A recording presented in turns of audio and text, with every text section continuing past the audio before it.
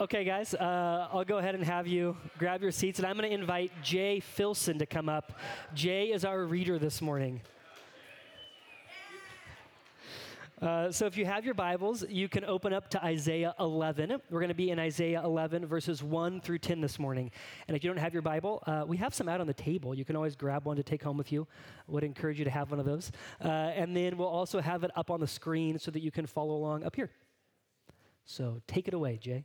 Thank you, Brant. Isaiah 11, 1 through 10. There shall come forth a shoot from the stump of Jesse, and a branch from its roots shall bear fruit. And the Spirit of the Lord shall rest upon him, the Spirit of wisdom and understanding, the Spirit of counsel and might, the Spirit of knowledge and the fear of the Lord. And his delight shall be in the fear of the Lord. He shall not judge by what his eyes see, or decide disputes by what his ears hear. But with righteousness he shall judge the poor, and decide with equity for the meek of the earth. And he shall strike the earth with the rod of his mouth, and with the breath of his lips he shall kill the wicked. Righteousness shall be the belt of his waist, and faithfulness the belt of his loins. The wolf shall dwell with the lamb, and the leopard shall lie down with the young goat, and the calf and the lion and the fattened calf together. And a little child shall lead them. The cow and the bear shall graze, their young shall lie down together, and the lion shall eat straw like the ox. The nursing child shall play over the hole of the cobra, and the weaned child shall put his hand on the adder's den. They shall not hurt or destroy in all my holy mountain, for the earth shall be full of the knowledge of the Lord, as the waters cover the sea. In that day the root of Jesse, who shall stand as a signal for the peoples, of him shall the nations inquire, and his resting place shall be glorious. This is the word of the Lord. Let's pray. Father, we are thankful for your word.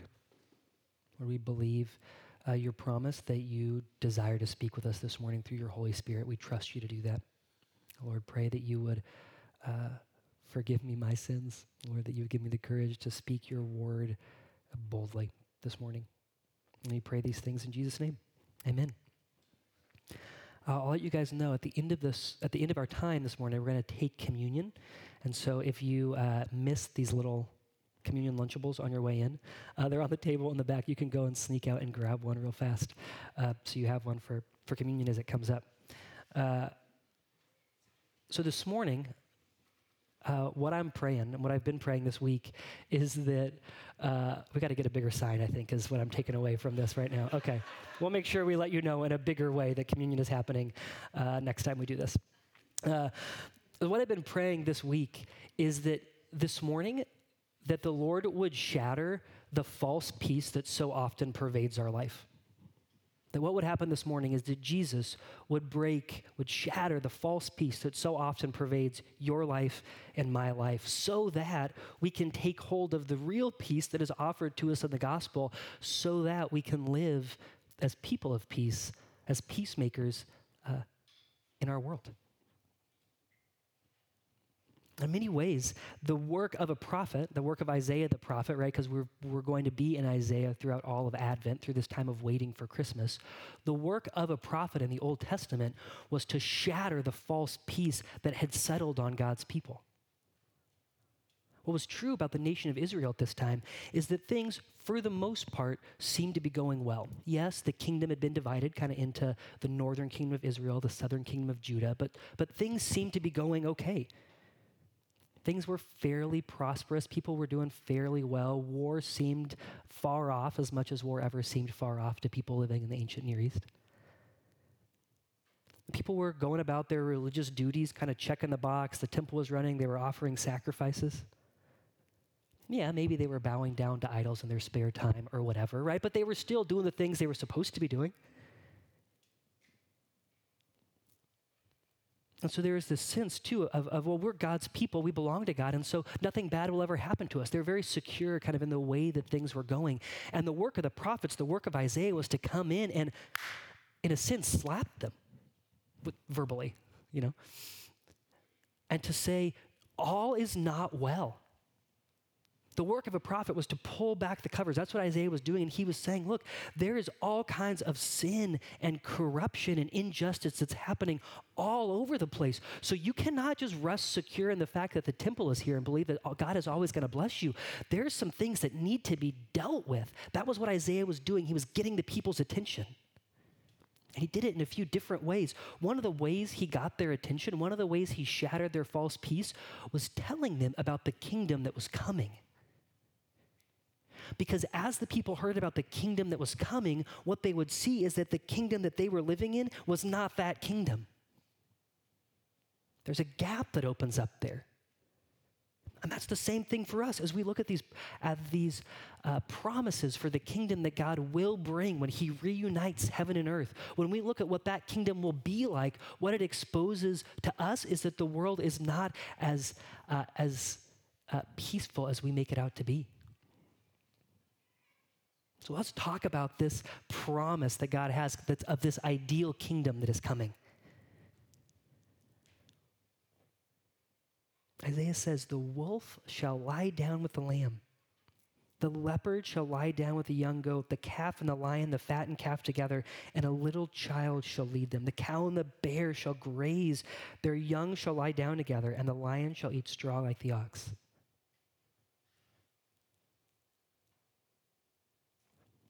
Now, that's a picture of a restored creation, of a peace that is so pervasive that the world itself becomes almost unrecognizable in the way that we know it. That the relationship, even between predators and prey, will be changed. And that's I think that's hard for us to grasp the enormity of that because of how infrequently we interact with this predator-prey relationship.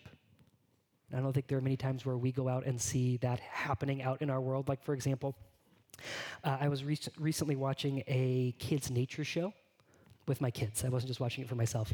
It's called The Wild Kratts. Some of you know, okay. In this show, in this episode, there's a cheetah that chases this antelope. And when the cheetah catches the antelope, it pounces on the antelope and then it just stays there. And then the antelope gets up and walks away.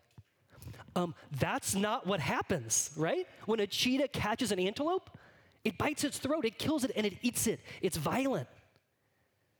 We don't show that to our children.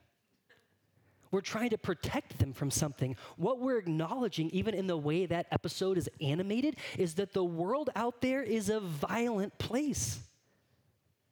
It's filled with enmity. And the fact that we want to protect our children from it tells us that there's something about it that is not the way that it should be.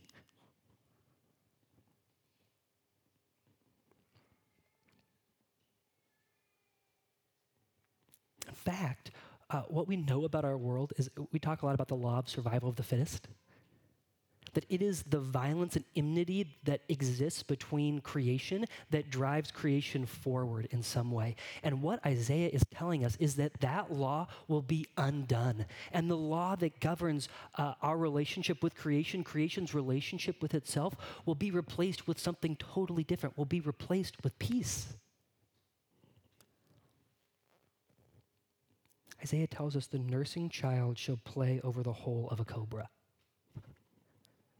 I don't think we have to have a lot of experience to know that that's not the way that we experience the world, right? That if my nursing child was playing over the hole of a cobra, I would be terrified. They shall not hurt or destroy in all my holy mountain. That all threats of violence will be removed. That there will be no fear of what could happen out in the world. There'll be no suspicion, no preparing for those things because they won't exist anymore. Think about all the time that we spend managing our lives knowing the risks that are out in the world. We won't have to set our alarms before we go to bed at night. Think of the minutes you're going to get back in your day, right?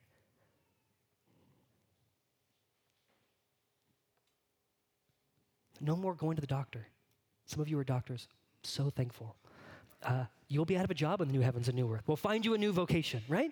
We won't have to worry about that anymore. No more vitamins, no more medicine, none of that. Think about all of the time and energy that we spend as individual people, that we spend as a culture and a society guarding ourselves and dealing with risk and the way that the risk enters into our lives. That won't happen anymore. We'll be free of all of those things. That what Isaiah is talking about here is the biblical picture of shalom is the word for it. And this word shalom, it's so much more than the absence of conflict. It's the world complete and whole. When we read about snakes in the Bible, it's always a clue. It always points us back to the Garden of Eden.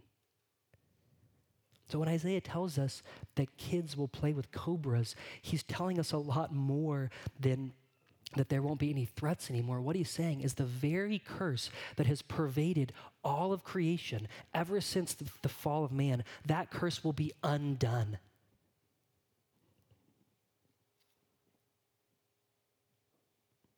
And that is the world that we are looking forward to as God's people.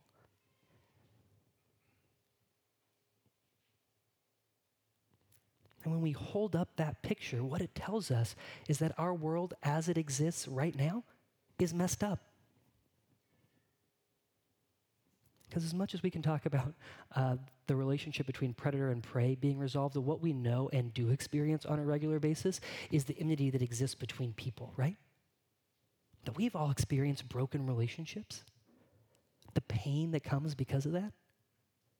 The pain that's in our world as people are suspicious of each other, as they hate each other, as violence creeps out in our world.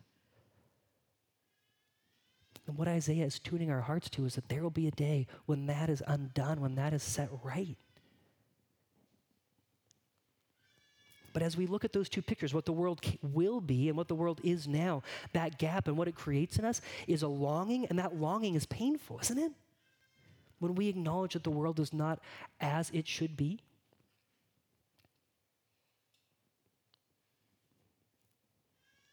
And that what often happens to us in the midst of that longing and the gap between the world as it will be and the world as it is right now is that it's hard to hold both of those things in tension with each other. And so we create a false peace.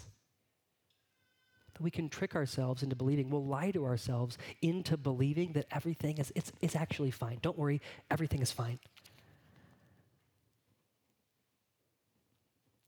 Eugene Peterson, in his book, Along Obedience in the Same Direction, he says it like this.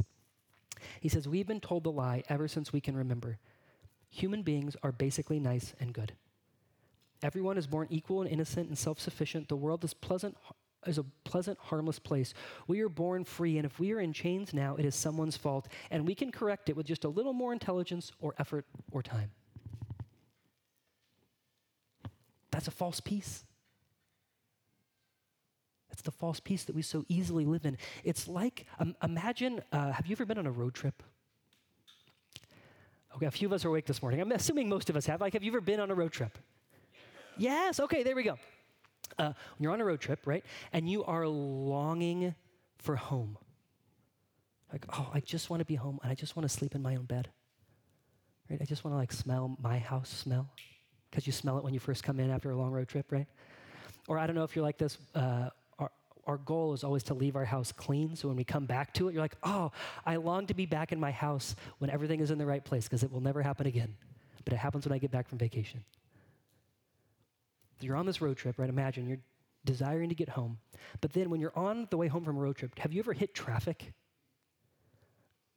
Oh, yes, it's brutal. Like when you're driving through Chattanooga and coming down the mountain, right? Or you have to drive through Atlanta anytime. Growing up in California, for me, it was always where the 405 and the 5 come together. Oh, yeah, the traffic's so bad. Anyway, you know what it's like, right? To desire to be home and to have that desire to be home interrupted, it makes the longing so much worse. Oh, I just want to be home. And what we often do, right, in making a false peace, it's as if we say to ourselves on the road trip, oh, it's too painful to wait for home, so I'm just going to set up camp on the side of the road. Forget home. We'll just make a home right here. When I'm in stop and go traffic, we'll just stop, pull over, and set up camp. This is author Tish Warren. That's kind of how she explains what it's like for us when we create this false peace in our lives. And let's be honest, we live pretty comfortable lives, don't we? When we pull over to the side of the road to set up our campsite, it's kind of like glamping. It's nice. We get very used to the comfortable lives that we lead. But friends, it's not home. That what Isaiah is doing in this passage is he's waking us up. He's saying, you have made a false peace with this world. This is not the way it's supposed to be.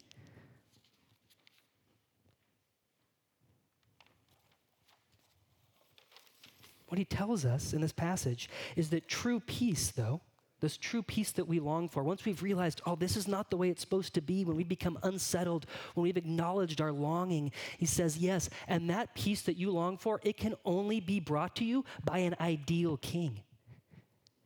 He says, let me tell you about the king who's coming, who's going to bring this peace.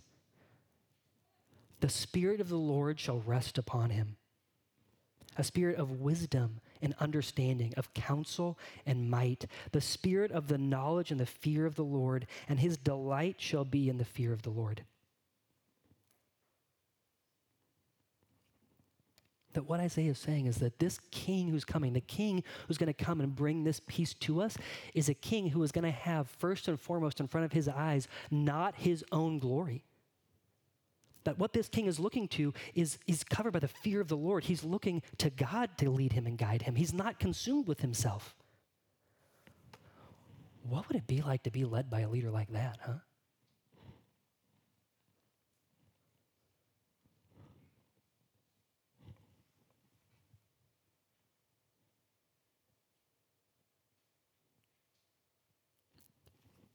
This is a king who is full of wisdom and understanding, who is able to see the problems of the world and judge them accurately.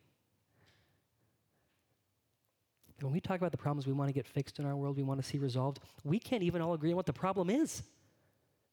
This king knows that he has the understanding to see all of the complexities of the human life and problem and experience, and he not only has the wisdom to see it, but the knowledge to know how those things can be resolved. That's the kind of king we're talking about here. And he has more than the ability to see the problem, to understand what the solution is. He actually has the might to carry it out, the power to put that plan into action.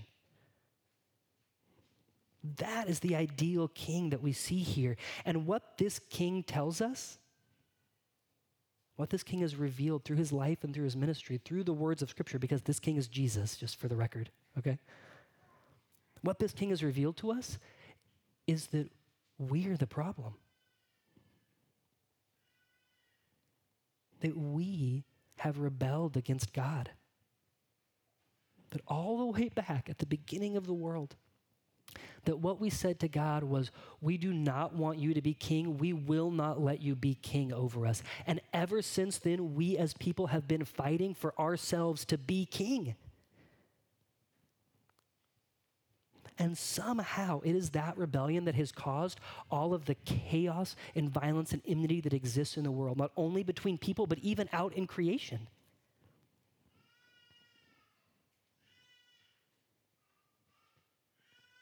That we want the kingdom without the king. And I will tell you, friends, that is a project that is always doomed to fail. The kingdom without the king. Like back in 1928, for example, there was this thing called the Kellogg-Briand Pact, if you remember your European history. Okay, this was an agreement where all the countries of the world got together and said, here's what we're going to do. We want a world that is characterized by peace. So here's what we'll do. We will just outlaw war. What a great idea. And in some sense, yes, right? Like, what if we all just said, you know what? We will just resolve our problems in a different way. We just won't have war anymore. Okay, so that was 1928. A few years later, people are breaking that pact, right? World War II. That all of our efforts to say as a people, no, we want the kingdom, but without the king, no, we will make it happen. We will bring it about ourselves. They are doomed to failure because what they fail to address is the fact that we are the problem, that the rebellion, the war lives in our own hearts. It's called sin. And the prophets, they point that out. This is what Isaiah says in chapter 1. He says, a sinful nation, a people laden with iniquity, offspring of evildoers, children who deal corruptly. They have forsaken the Lord, despised the Holy One of Israel. They are utterly estranged. So Isaiah is speaking to a people who say, things are pretty good. We got to figure it out. We're checking our religious boxes. And what he says to them is, no, you are a people who are utterly estranged. The prophets are great with kind of like intense, flowery, metaphorical language.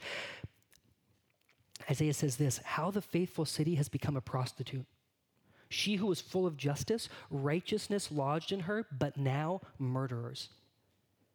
Your silver has become dross, your best wine mixed with water. Your princes are rebels and companions of thieves. Everyone loves a bribe and runs after gifts. They do not bring justice to the fatherless. The widow's cause does not come to them. He's waking the people up. The rebellion is in you. He says it like this in Isaiah 53, all we like sheep have gone astray. We have turned everyone to his own way. But that's us.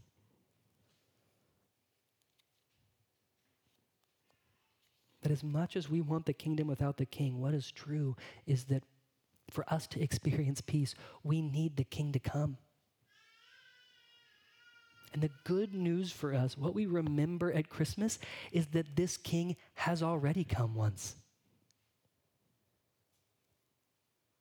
That when we look back on Jesus' ministry, we see that all of these promises characterize him.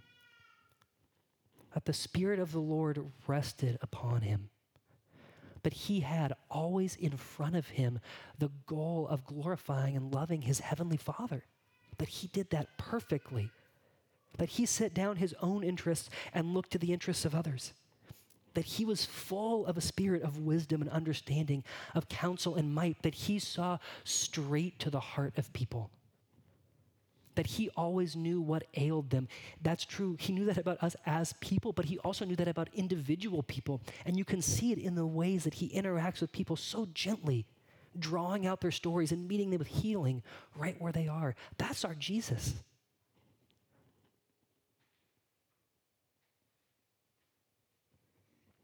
But just like us, people said to Jesus, yeah, we want the kingdom, but we don't want the king. What Isaiah tells us is that there will be a time when this ideal king comes back to earth and he sets things right with the rod of his mouth, that by the breath of his lips he shall kill the wicked. What happened to Jesus the first time that he was on earth is that he submitted to that rod himself. That rather than it coming out of his mouth toward others, he was struck. That the rod of God's wrath fell not on his enemies, but it was his enemies that hit him with the rod of God's wrath.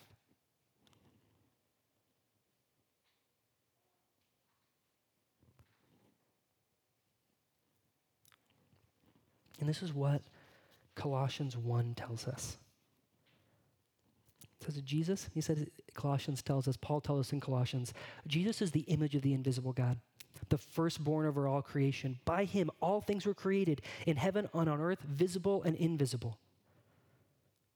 He is before all things hold together in him. He is this ideal king, is what Paul is saying.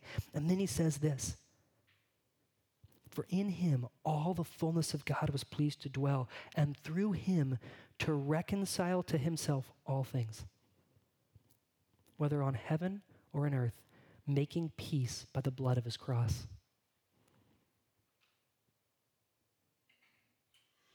That when Jesus himself was struck with the rod of God's wrath, that what he was doing very intentionally was making peace between you and God.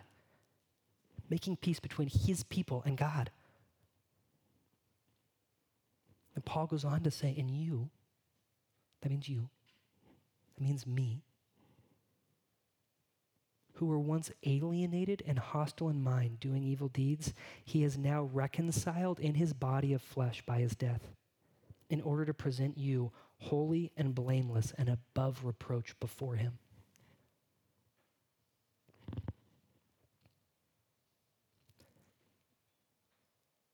What that means is that through Jesus, it is possible for us now to have peace with God.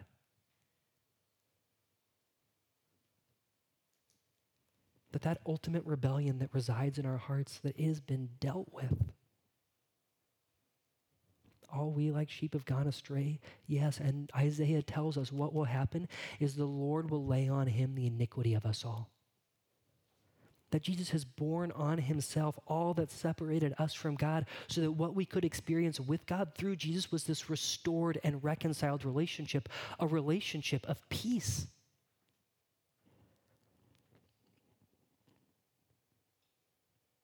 And friends, that is a peace that you can do nothing to alter. That if you are in Christ, there is nothing you can do to alter that peace. And that is the hardest thing for us to believe, that what we are always living under is this sense that because of what I've done, because of what I've said, because of how I've acted, that suddenly now there's a gap in my relationship with God and that there is not peace anymore. And we can even live so much of our Christian lives wondering, how do I get that peace back? Jesus, what do I have to do to you to restore that relationship, to make things okay? That we walk around with this vague sense that God is not pleased with me. Friends, that is not true.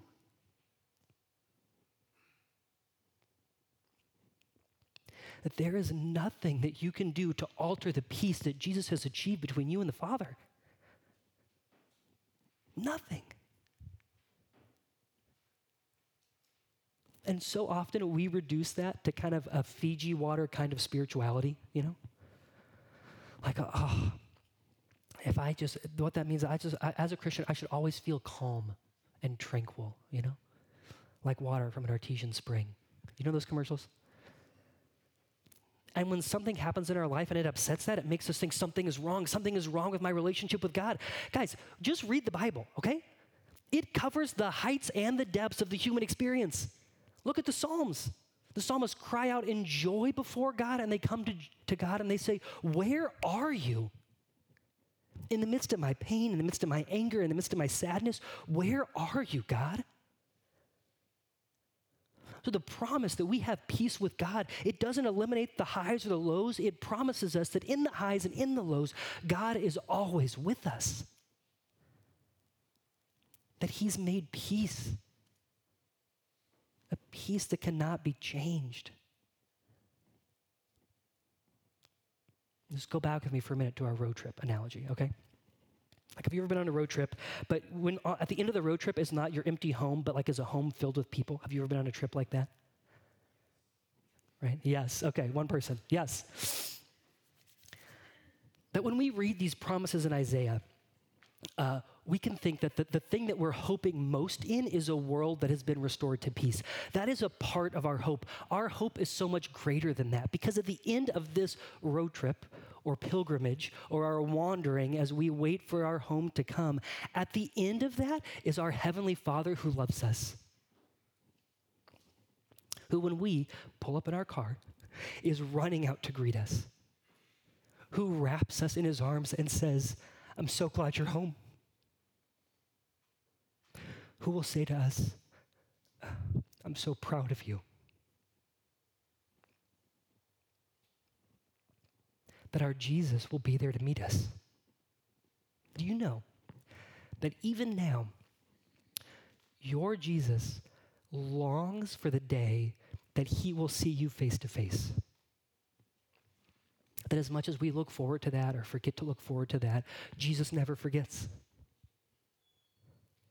That he is always looking forward to that day. Scripture says, like a groom longing for his bride on his wedding day. That's your brother Jesus, who when you pull up will say to you, welcome home. Who will say, your room is ready. We've been waiting for you. Dinner is all prepared. We have so much to talk about. We have so much to do together. That's the kind of peace that we have been promised, and that's the kind of peace that even now, as we wait for our world to be restored, characterizes your relationship with your Heavenly Father. That's true about us through Christ.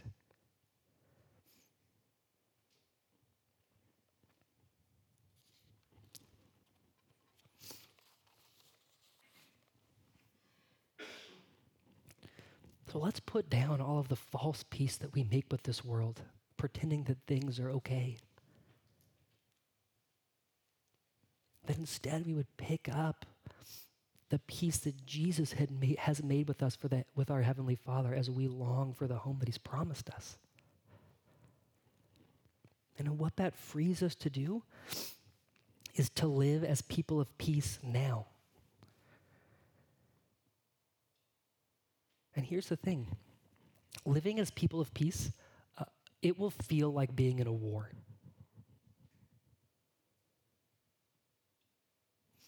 That if you've made a false peace with this world, it's much easier to be comfortable.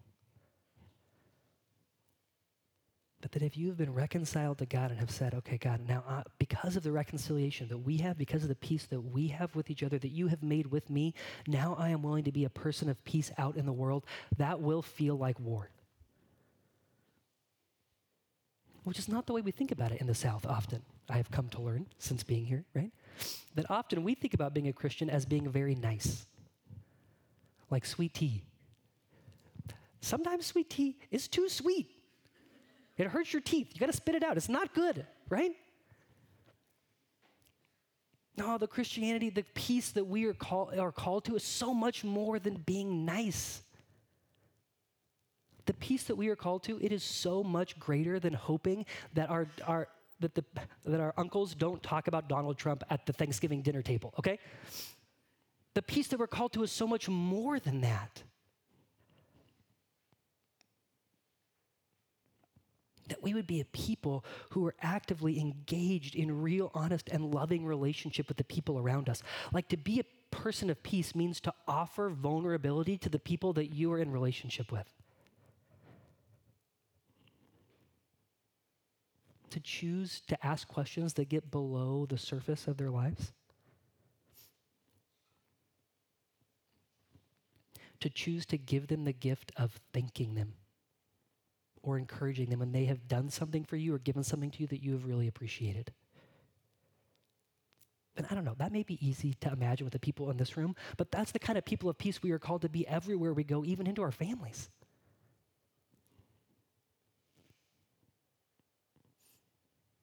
To be a people of peace means that we stop pretending that the addictions that are in the lives of the people that we love are okay. It may mean that we put up boundaries in our lives because that's what it means to be people who are pursuing peace, yes. And I will tell you, that will feel like war when you do it.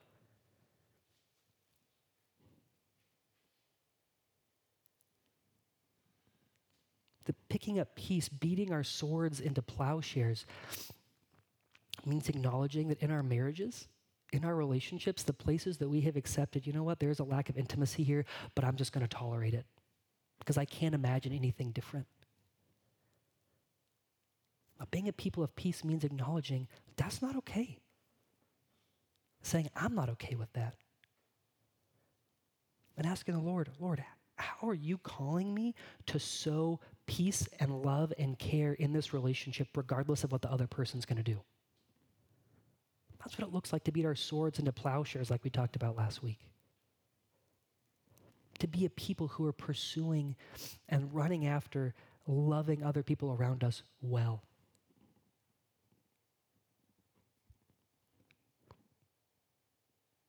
That as we do that, that changes us. It changes our relationships and it spills out into our community and changes the place that we live. When we are a people who are willing to engage in peace, even when it feels like war.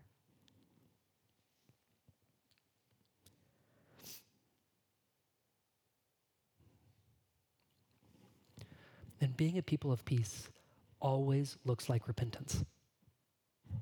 Always. Which is why it's appropriate that we would come to the communion table today. Because to be at peace with God is to recognize that we are now at war with the sin in our lives. That because God has made peace with us, that doesn't mean that all the sin goes away. It means that now we're able to see the sin for what it is. To be honest enough with ourselves and with God to admit there are places in our lives where we have lived away from you or pushed away from you or said, I would rather be king than you being king, God. And repentance is us coming back to the Lord and saying, oh, Jesus, I'm sorry. And we got to talk about, again, what repentance is, because so many of us have been raised to think that repentance is us coming to God and repairing the relationship. That repentance is us asking God, God, what do I have to do to make this right? That's penance. That's not repentance. Now, repentance is coming back and reminding ourselves, coming back to gospel sanity, saying, Lord, you have already paid for all of these things. I lay it down at your feet, Lord, I'm sorry. And accepting the love that has been waiting for us there the whole time. That is repentance.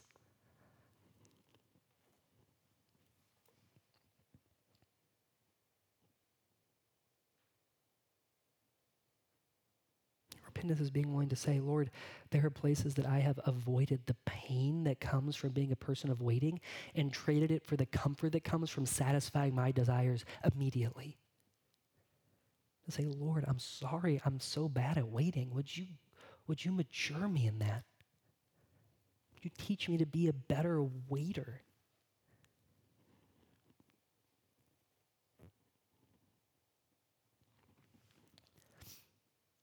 In the communion table, it strengthens us for our waiting. It calls us to remembrance and to repentance. And it also reminds us that our King is coming back. That our King Jesus is going to return, and he's a Jesus who loves us. Like we talked about, who will welcome us with open arms. And tasting physically this little wafer, drinking the juice is a physical reminder in our tongues and in our stomachs even of how much our Jesus loves us. It's also a meal that does not fully satisfy our hunger. Like if you're here this morning and you didn't eat breakfast and you're hungry, this is not going to fill you up, okay? That's because it's a reminder, it's a pointer to the meal that's going to come. In some ways, it stirs up our hunger even more, right? Like when you haven't eaten breakfast, but all you have is like a bite or a protein bar. Like, I'm still hungry. Now I'm even more hungry than before. Yes, that's part of what communion does. It stirs us up as we wait and remember, as we long for the kingdom that's coming. Okay, so let's come to this table together. I'm going to invite you guys. You can fold down the kneelers that are in front of you. Go ahead and do that right now, actually. Just drop them. Be some thuds. That's okay.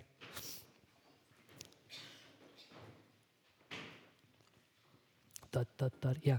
You don't have to use the kneelers if you don't want to. They're just there in case you would like to use them, okay? And it's, honestly, guys, it's been a little while since I've been able to serve communion up here. I'm so thankful to be up here again. And I'll remind you how we're going to do it this morning is we're going to play, our band's going to play one song, and it'll be a chance for you to reflect with God, to be quiet, to repent, and to remember. And then after that first song, I will come back up and we will take the bread together. Then there'll be another song, again, for us to reflect, to repent, also to celebrate, to remember that Jesus is coming back. And then I will come back up after that second song and we'll take the juice together. So, on the Lord Jesus, on the night he was betrayed, you know what, actually, I'm going to save that part. I'll save it when I take the bread, okay? I'm just going to pray for us now. Let me pray for us. Father, thank you.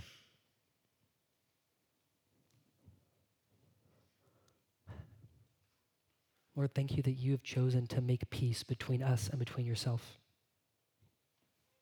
Lord, that when there was nothing that we could do, when we had no desire to come toward you, that you came running toward us. Lord, we thank you and praise you that the peace that you have secured between us and yourself is a peace that it's never ending, that cannot be broken. Lord, we come to you this morning in repentance. Lord, in repentance and remembering and declaring the hope that is to come. Would you meet us as we come to the table this morning? Amen.